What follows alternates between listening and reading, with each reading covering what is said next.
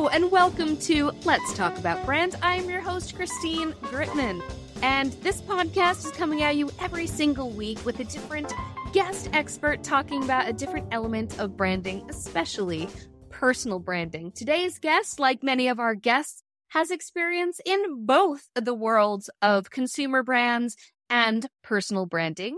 He is the head of global thought leadership, among other things, at Ipsos, which is an enormous market research firm. He also teaches brand strategy at UCLA, and he's also an author. He is Emmanuel Probst. His most recent book is called Assemblage: The Art and Science of Brand Transformation.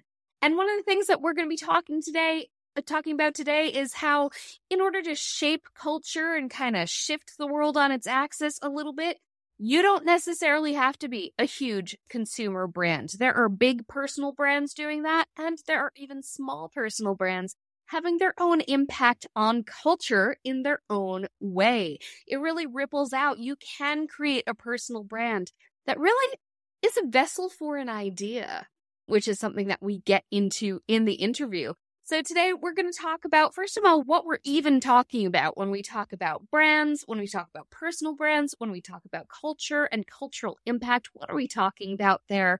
We're also going to talk about impact, about how you can make sure that your brand does have an impact no matter how big or small you are. We also get into something that I know especially the smallest of new baby personal brands struggle with, which is find that idea that you are a vessel for, and how do you start having an impact in your own world? You don't have to think on a global scale when it comes to the impact your personal brand is going to make, but thinking about the impact you want your personal brand to make is a very important part of the equation. So we're going to talk about all of that with Emmanuel Probst here today. I'm so excited to have him on. I'm Sandra, and I'm just the professional your small business was looking for. But you didn't hire me because you didn't use LinkedIn Jobs. LinkedIn has professionals you can't find anywhere else, including those who aren't actively looking for a new job, but might be open to the perfect role, like me. In a given month, over 70% of LinkedIn users don't visit other leading job sites. So if you're not looking on LinkedIn, you'll miss out on great candidates like Sandra. Start hiring professionals like a professional. Post your free job on linkedin.com/achieve today. All right, so without any further ado, we are going to bring him on. Hello, Emmanuel. Welcome. Bienvenue. Christine, thank you for having me on the show. Thanks for being on. So you actually reached out to me after an episode that I had last season with Marcus Collins. We were talking about branding and culture. And that actually taps into a bit of what we're going to be talking about today. We're going to be talking about how personal brands can shift culture in a really big way. When we were talking before we went live, we were talking a little bit about some of those brands that aren't just consumer brands like Coca-Cola. They are people, they are places, they are bigger than just a label on a product. So first, I'm going to back up. And again, it's a really basic question, but through hundreds of interviews, there have been slightly different nuances on this. I'm going to ask you, Emmanuel, how do you define a brand? Yeah, the way I define a brand is the way they define the brand. And they meaning the individuals, not even the consumers, meaning the audience.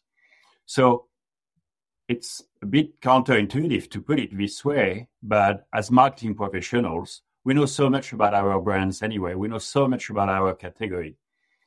The way we define it is fine, is useful, but the core definition of a brand is how do they define it? They meaning your audience. The definition of a brand is how do they perceive your company, your services, your products? It is their definition that matters most, not ours. And our job is to help shape this definition they have in their mind. So one thing that we were talking about in the green room, you were pointing out how a brand is not just Coca-Cola. Las Vegas is a brand. The Pope is a brand. Bono from U2 is a brand. So what makes those three very different perspectives? What makes those brands whereas my friend's house cat is maybe not a brand. What sort of makes that difference there in terms of being a brand in a larger sense? Well, first off, they're all similar because they all try to stand out. Las Vegas competes with San Francisco, Los Angeles, and arguably destinations for gambling in Asia. And U2 competes with other bands, maybe like the Rolling Stones, just like Justin Timberlake might compete with Justin Bieber, and Rihanna might compete with other artists, right? So we all have a competitive set, if you will. What makes them different is their uniqueness. It's how distinctive they are. It might be their distinctive brand assets. In terms of Las Vegas, you can think of the lights, and you can think of the Strip, and you can think of a Bellagio fountain. You can think of the Las Vegas sign. Paris is going to be the Eiffel Tower. And U2 is going to be not even about the music, but it's going to be about his demeanor and him wearing his glasses, for example. If you think about the Pope, he's very distinctive in terms of, again, I'm not getting into his religious beliefs even, but he's very unique in terms of the way he dresses and of the way he presents himself in front of an audience. So distinctive brand assets might be specific manifestations of the brand, if you want. That can be clothing, that can be colors, that can be sounds. And then what meaning do we associate to those different brands?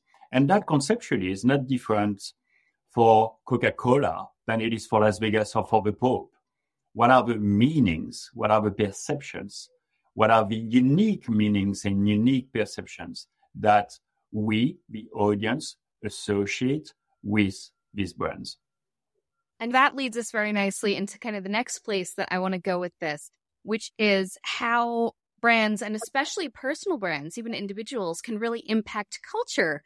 But before we dive into that, I would love to hear how you would define culture as someone who is involved in this kind of marketing landscape, which surely impacts your definition here.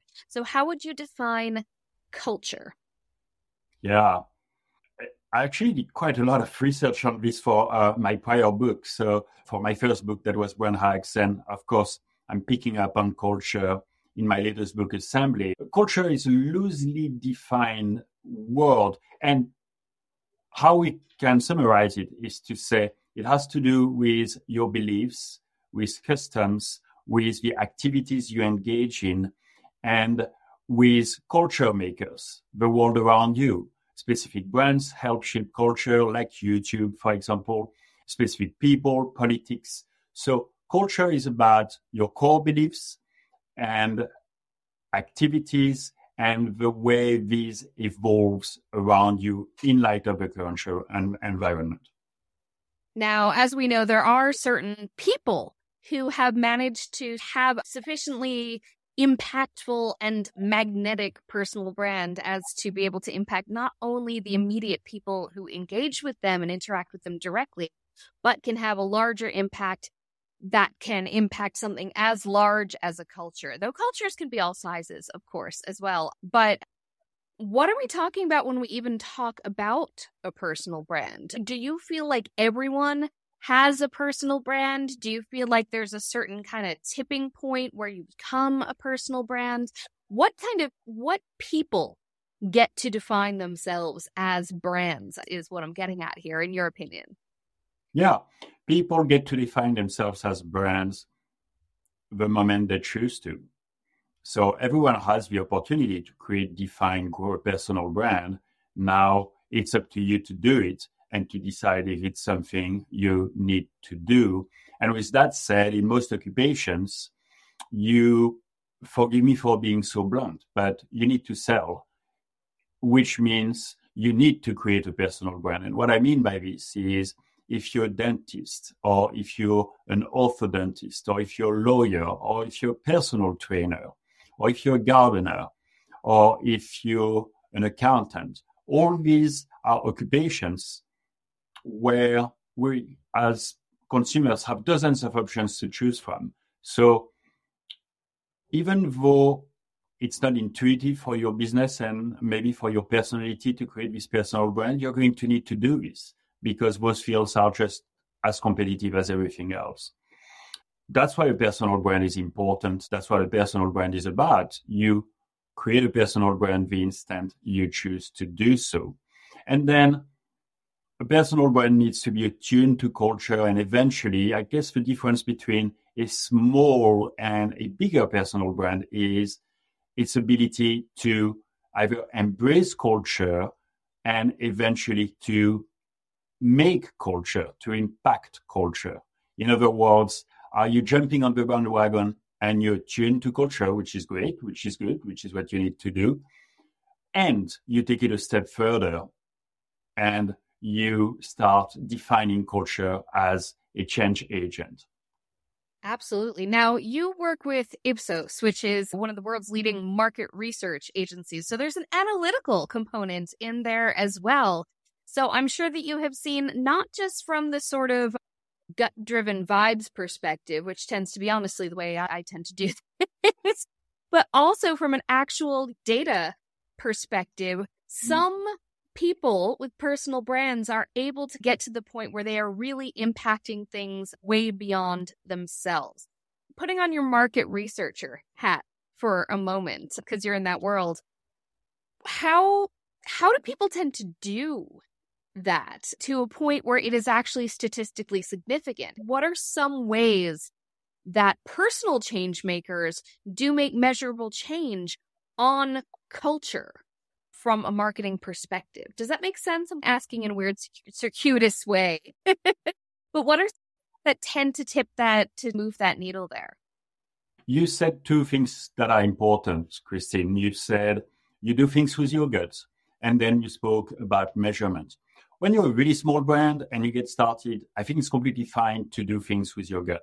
And in fact, you should always follow your instincts, your creativity, and building a personal brand means emphasizing who you are. It is not transforming you into someone you're not. And as such, you should, regardless of the data you have access to or not, you should follow your instinct and you should magnify your strengths. That's what building a personal brand is about. Doesn't matter how big your brand becomes, you should never lose sight of your own personality, your creativity, what your instinct guides you to do. Or else you just become a poster child, and you really don't want to be this. Let's talk about measurement now. That's where the biggest brands have an advantage. Again, when I say a big brand, it might be Coca-Cola, but it might be also Las Vegas, or it might be Justin Timberlake, Gordon Ramsay, and Taylor Swift. They're big because they have a lot of reach, and therefore they can get very scientific in terms of the outcomes they measure and whatnot. You said I work with Ipsos, and we're indeed one of the largest market research agencies in the world. I might surprise you, but conceptually, the way you measure Coca-Cola and the way you measure the impact of Taylor Swift is not that different. That is, how do you drive, how does the brand drive different attributes? What are the attributes people associate with the brand? And what are the outcomes the brand drives? And so you measure these in isolation, but the way you do things are not conceptually that different for Taylor Swift than it be for Apple or REI or Patek. Now, one thing that you mentioned before is that ultimately, as personal brands, we are still trying to sell something, generally speaking, whether we are an executive with a company and we are representatives of that company, if we are solopreneurs like myself and we are the product, if you're someone like Taylor Swift where music is the product, but of course it goes so far beyond music in a case like hers to become a cultural phenomenon. One thing that a lot of people really seem to worry about when they're first stepping forward as a personal brand, wondering about that balance between keeping it focused on the thing or the service or the whatever that they're trying to sell versus keeping it focused on who they are as a person. So what are some of your thoughts about how people can find that balance and about how that balance may even shift over time as their personal brands develops that critical mass that makes it magnetic. Yeah, I'll reflect on Taylor Swift, and if I may, on my personal experience and of publishing books. You said music is the product, and I may slightly rephrase this and say her music is a vessel for an idea. It's a vessel. It's a way to communicate the way she feels and a way for her to relate to people. But really what makes money is to sell tickets to her shows. Sure, she might make money from downloads, but that's literally anecdotal if you compare the money she makes from basically filling stadiums with dozens of thousands of people. It's the same thing in the book business. You can sell books, but frankly, the revenue from books is anecdotal compared to the revenue that comes from consulting or from speaking engagements or workshops and so on and so forth. And her music is a vessel for an idea and a way to relate to people. And a book is a vessel for an idea and a way to relate to people and to express yourself and who you really are and to make yourself unique, different, and relatable at the same time so that you can sell the product. So another way to put it and to really simplify things is Taylor Swift doesn't have to sell herself in her songs. She just had to tell people the way she feels so that in turn, she can sell $200, $400, $3,000, $30,000 tickets. So it's the same thing as a practitioner. If you're a cosmetic surgeon, you need to be omnipresent on social media because people will care more about your social media activity and following than they will about your qualifications. And on social media, you're going to show your art and how your personality translates in your relationship with your patients so that then people book appointments and surgeries with you, procedures, I should say. I love what you said about how it's not about the external product that is being sold so much as being a vessel for an idea. That is fantastic. That also can be really intimidating for a lot of people, kind of figuring out, go to Simon Sinek, start with why. Mm-hmm. But that's really the essence of a personal brand, really. I like to think of it as your job is task-based, but your brand, who you are, is not task-based. It is based in something deeper that is transferable between different jobs, between different skills. What are some ways people can maybe get to the essence of what the underlying idea that they are a vessel for could be when figuring out their personal brand? Because not everyone's going out there to change the world. Some people are like, I just want to sell stuff. But when it comes down to it, a powerful personal brand, no matter what it is you are nominally selling, is going to have a much greater impact and be a lot more flexible if you are indeed a vessel for an idea. So what are some ways people can get started identifying what that could be for them? Because it's inside of them, but it's hard to find sometimes. Yeah, you used an important word. You said it can be intimidating. And I get that. And I agree. There's a good news. The good news is in the world we live in now, in the world we live in today, it's okay to embrace vulnerability and imperfections and differences. And you don't have, not only you don't have to be perfect, but in fact, you don't want to. There is no longer this perception, and there shouldn't be, that success is about being tough and being the big guy and with the big voice and all that. I'm Sandra, and I'm just the professional your small business was looking for. But you didn't hire me because you didn't use LinkedIn Jobs. LinkedIn has professionals you can't find anywhere else, including those who aren't actively looking for a new job, but might be open to the perfect role, like me. In a given month, over 70% of LinkedIn users don't visit other leading job sites. So if you're not looking on LinkedIn, you'll miss out on great candidates like Sandra. Start hiring professionals like a professional. Post your free job on linkedin.com/achieve today. Hey, it's Ryan Reynolds, and I'm here with Keith, co-star of my upcoming film, If, only in theaters May 17th. Do you want to tell people the big news? All right, I'll do it. Sign up now and you'll get unlimited for $15 a month and 6 months of Paramount Plus Essential Plan on us. MintMobile.com/switch. Upfront payment of $45 equivalent to $15 per month. Unlimited over 40 gigabytes per month. Face lower speeds. Videos at 480p. Active Mint customers by 531.24 get 6 months of Paramount Plus Essential Plan. Auto renews after 6 months. Offer ends May 31st, 2024. Separate Paramount Plus registration required. Terms and conditions apply if rated PG. So just reflect on who you really are.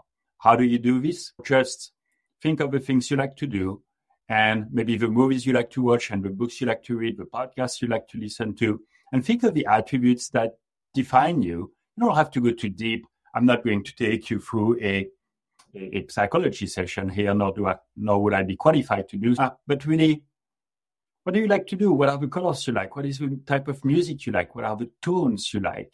And that is how you're going to shape this unique personal brand of yours. But again, I insist that imperfect is perfect. That is, authenticity is most important to people. And let me link this to very big brands. They know this, and they enable this in their marketing now. If you think of Dove is a massive brand. It's a Unilever brand. It's a global brand. Dove embarked a few years ago on what they call the Dove Beauty Project to reveal people's real beauty. What this means is instead of using perfect models in their advertisements, they started using everyday people. And that was a few years ago, and they continue on this trajectory. Most recently, Ogilvy, that is a large advertising agency, Ogilvy in the UK pledged to stop using Photoshop. That is, to stop retouching people and pictures to make them perfect. So the point I'm making here is even the biggest brands in the world are embracing imperfections. And the good news is, as a personal brand, as an individual, let alone when you're getting started, is you just have to embrace this. You don't have to walk it backwards from perfection to imperfection. You're already authentic. You're already vulnerable. You're already imperfect. So now you just have to push this forward and bring it to your audience, just like Taylor Swift does. That actually brings me to something that's been a special interest of mine lately, which is that big brands are starting to recognize more and more that one of the kind of hidden superpowers they can really tap into is their people, their actual humans. But that could be a bit of a tricky thing for some of them, because I know the old school mentality was, if our people are out there doing their own thing and being their own strong personal brands, first of all, other companies might poach them. Second of all, they might be too preoccupied with building their own name that they're not neglecting our brand or whatever. But I think that's changing. I think brands are recognizing more and more that the fact that a company is made up of humans can be an incredible force. And then, of course, there's the fact that more and more brands are working with influencers who are their own independent personal brands. I'm curious about your take on both of those phenomena, the idea of activating your people and recognizing the strong, incredible, potentially very influential people who you have within your own organization, but then also borrowing influence from professional influencers.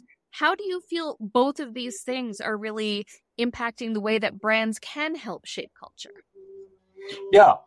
So first, Christine, that's the very good news for our listeners today, is you don't have to walk backwards. You said big brands are trying to become more personal, more authentic, closer to people. Again, if you're an individual, you're already personal. You also spoke about big brands trying to empower their people to be the voice of the brand, if you will. The truth is, this is very hard to scale. And yes, brands are trying to work in that direction, but it's very, very hard to control. And that's a problem you really don't have if you're a sole practitioner or if you're a small business with 10, 20, 30, 100 employees and you have 1, 2, 3, 4, 5 locations. It's a very different deal when you're Starbucks and you operate 11,000 stores. From the get-go, that's a problem you don't have to solve. Now, you spoke about influencers, and the original value proposition of influencers is to reduce the social distance between the brand and the audience. What this means is we like influencers because they're relatable.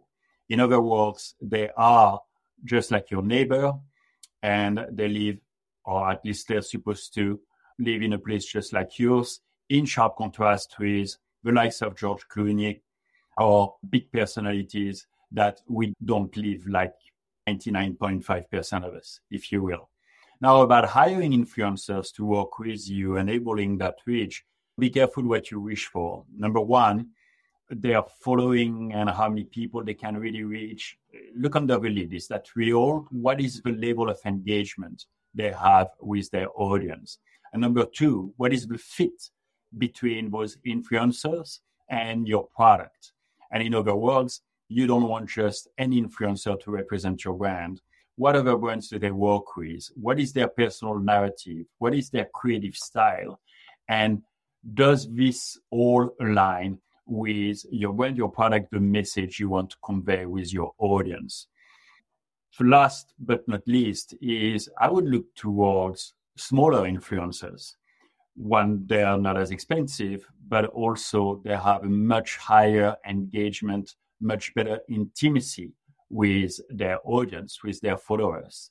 And last but not least, they are likely not overwhelmed with brands, and therefore they will give your brand more of a voice, if you will. Now, this is going to be a little bit of a spoiler for your latest book, Assemblage.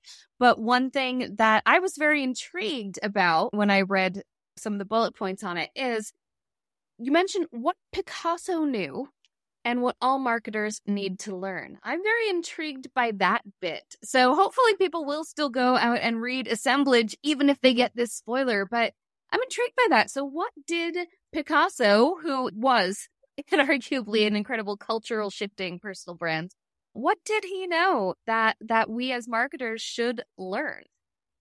Yeah. By the way, Christine, about Assemblage, I have two good news. Not only people can read it, but they can also listen to the book.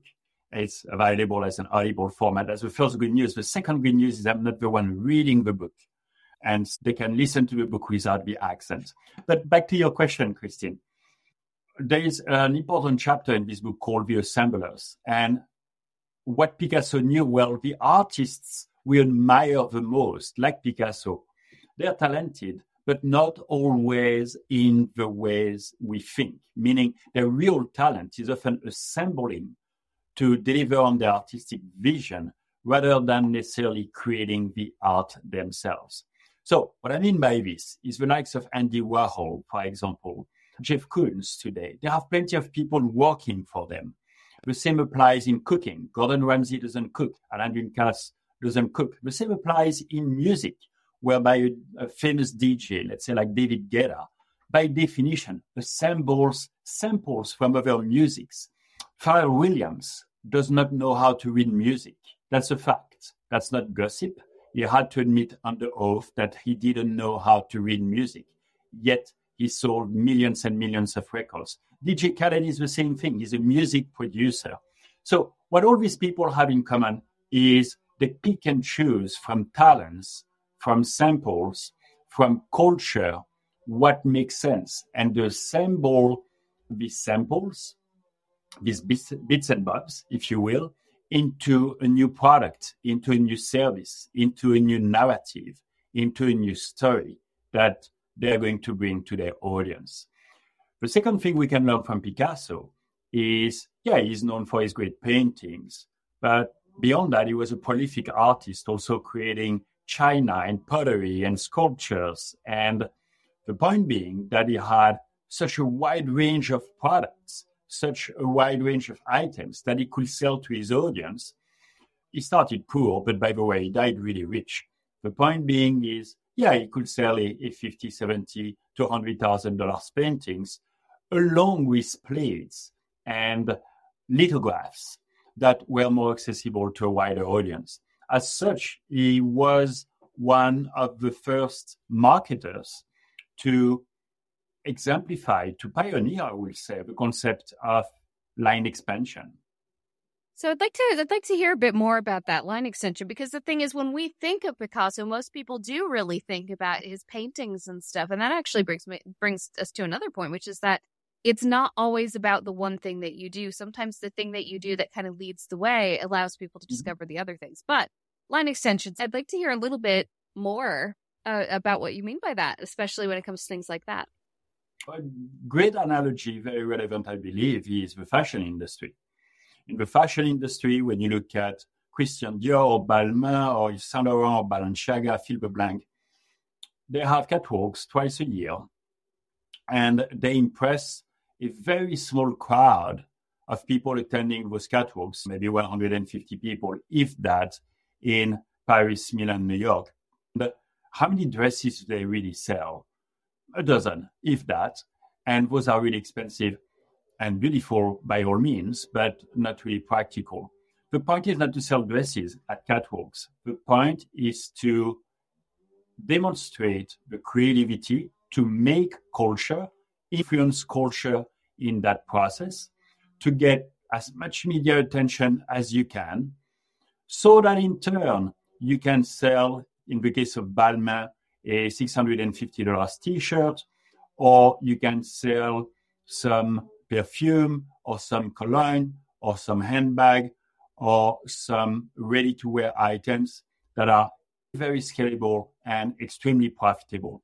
And so the point is, as a customer, when I buy that t-shirt or when I buy that perfume, I'm being part of the dream. I'm being part of this aspiration, this creativity, this identity, this culture that is on the catwalk. And it's my way of accessing this. So that's really how you can think of it in terms of brand architecture, is you have those leading products that ironically don't really sell. They do, but not that much. But they're here to build this perception. It's the same thing in cooking.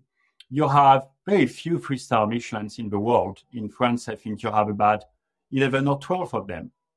And you have a few dozens in the US. That's really not that many. Gordon Ramsay doesn't make, he does, but his main source of profit is certainly not the 3-star Michelin that he has in London. The point is to sell cookbooks and to sell TV shows and to sell speaking engagements and to sell workshops. And of course, to drive traffic in burger restaurants that are way more profitable and move way more volume than any 3-star restaurant you can think of. All right, so we've talked about artists and large brands and things like that, and people who have become kind of larger than life, connected to this larger kind of cultural zeitgeist and shifted it with their ideas. Now let's take it down as we round this interview up. Let's talk about a few things that a person listening at home, maybe they're just trying to do their business. They're not trying to sell out stadiums or anything like that. When it comes down to it, as humans, a lot of us do feel a calling to be a vessel for an idea. So what are a few things on a smaller scale that someone listening right now could do to get started in seeing their personal brand and seeing themselves being a bit more as not just sales driven, but being more kind of a vessel for those ideas that they hold dear in a way that will at least shape their world and the world immediately around them? What are some things people can look at and start doing to get started there? Yeah, I think you want to do two things that you can do immediately. Number one, what are the 5, 6, 7 unique attributes that define you? Or maybe those attributes are not unique in and of themselves, but they make you unique in combination. So what are the 5, 6, 7 things that you'd like people to remember about you if you meet them for the first time at a cocktail party? That's going to be the foundation for your personal brand. And then you're going to emphasize that authenticity. In terms of activation, if you will, that's where you're going to use those, what we call performance marketing and the performance metrics, meaning you're going to look at how many reactions you generated, how many people are subscribing to your content, and then lower in your funnel, how many leads you generated. It can be how many appointments you generated and how many of those appointments did you convert into a deal. And then those clients of yours, you're going to want to drive recommendations. You're going to want to drive word of mouth. 1, because this is free advertising for you. And 2, because people trust their friends and family way more so than they trust advertising. So you're going to want to work on this core client base, if you will, so they advocate and spread the good word for you. So that's really how you, on a very small scale, that's how you're going to work out your funnel. You define your brand strategy. And I almost want to say, if you really get started, don't spend tons of time. Don't overthink it. Spend some time on this, but don't overthink this. Who am I and how do I want to appear to be to my audience? what are the attributes that make me unique in combination, right? And then you go to markets and you analyze those performance metrics that I just described. Now, later on, when you grow your brand, when you become bigger, you're going to want to worry more about your competitive set and how they articulate their message and how you can differentiate yours and how you can compete with them and all that. But that will be 3, 6, 9 months down the line. It's not something you need to do today. All right. Thank you so much for all of this. This has been wonderful and definitely very inspirational. Honestly, I'm excited to play a bigger game with my own personal brand now, and I hope everyone listening is as well. All right, Emmanuel, so tell us, where can we find you? Why should we find you? And what will we find there? I'm really liking your questions, Christine. They're clearly articulated, but also very different from what I usually hear on podcasts. Where can we find me? I'm on LinkedIn at Emmanuel Probst, and you can also find my book, Assemblage, The Art and Science of Brand Transformation. It's available in bookstores. Importantly, it's available on Amazon. You can buy the hardcover. You can also access the electronic version of the book. And as we said earlier, last but not least, you can listen to the book if you want. Why? Well, because I produce ideas for brands every single day. That is, if you subscribe to my content on LinkedIn, for example, you will access tons of ideas several times a week. Every day you will see my comments on the largest brands, and several times a week you will benefit from the guidance I provide. And why? Because I combine academic knowledge through my books and my studying and obviously my academic background with practitioners' experience of spending 20 plus years counseling some of the biggest brands in the world. So I bring this knowledge and this expertise to you. I was going to say at a fraction of the cost, which is the price of a book, or even for free if you want to just read what I publish on LinkedIn. Fantastic. Thank you so much for being here. And I hope everyone is inspired to get out there and make whatever change, make some ripples, make an impact, and who knows how far out into the culture it can ripple out. Thank you very much for being here, Emmanuel. Thank you so much, Christine. Thank you to our listeners for being with us today.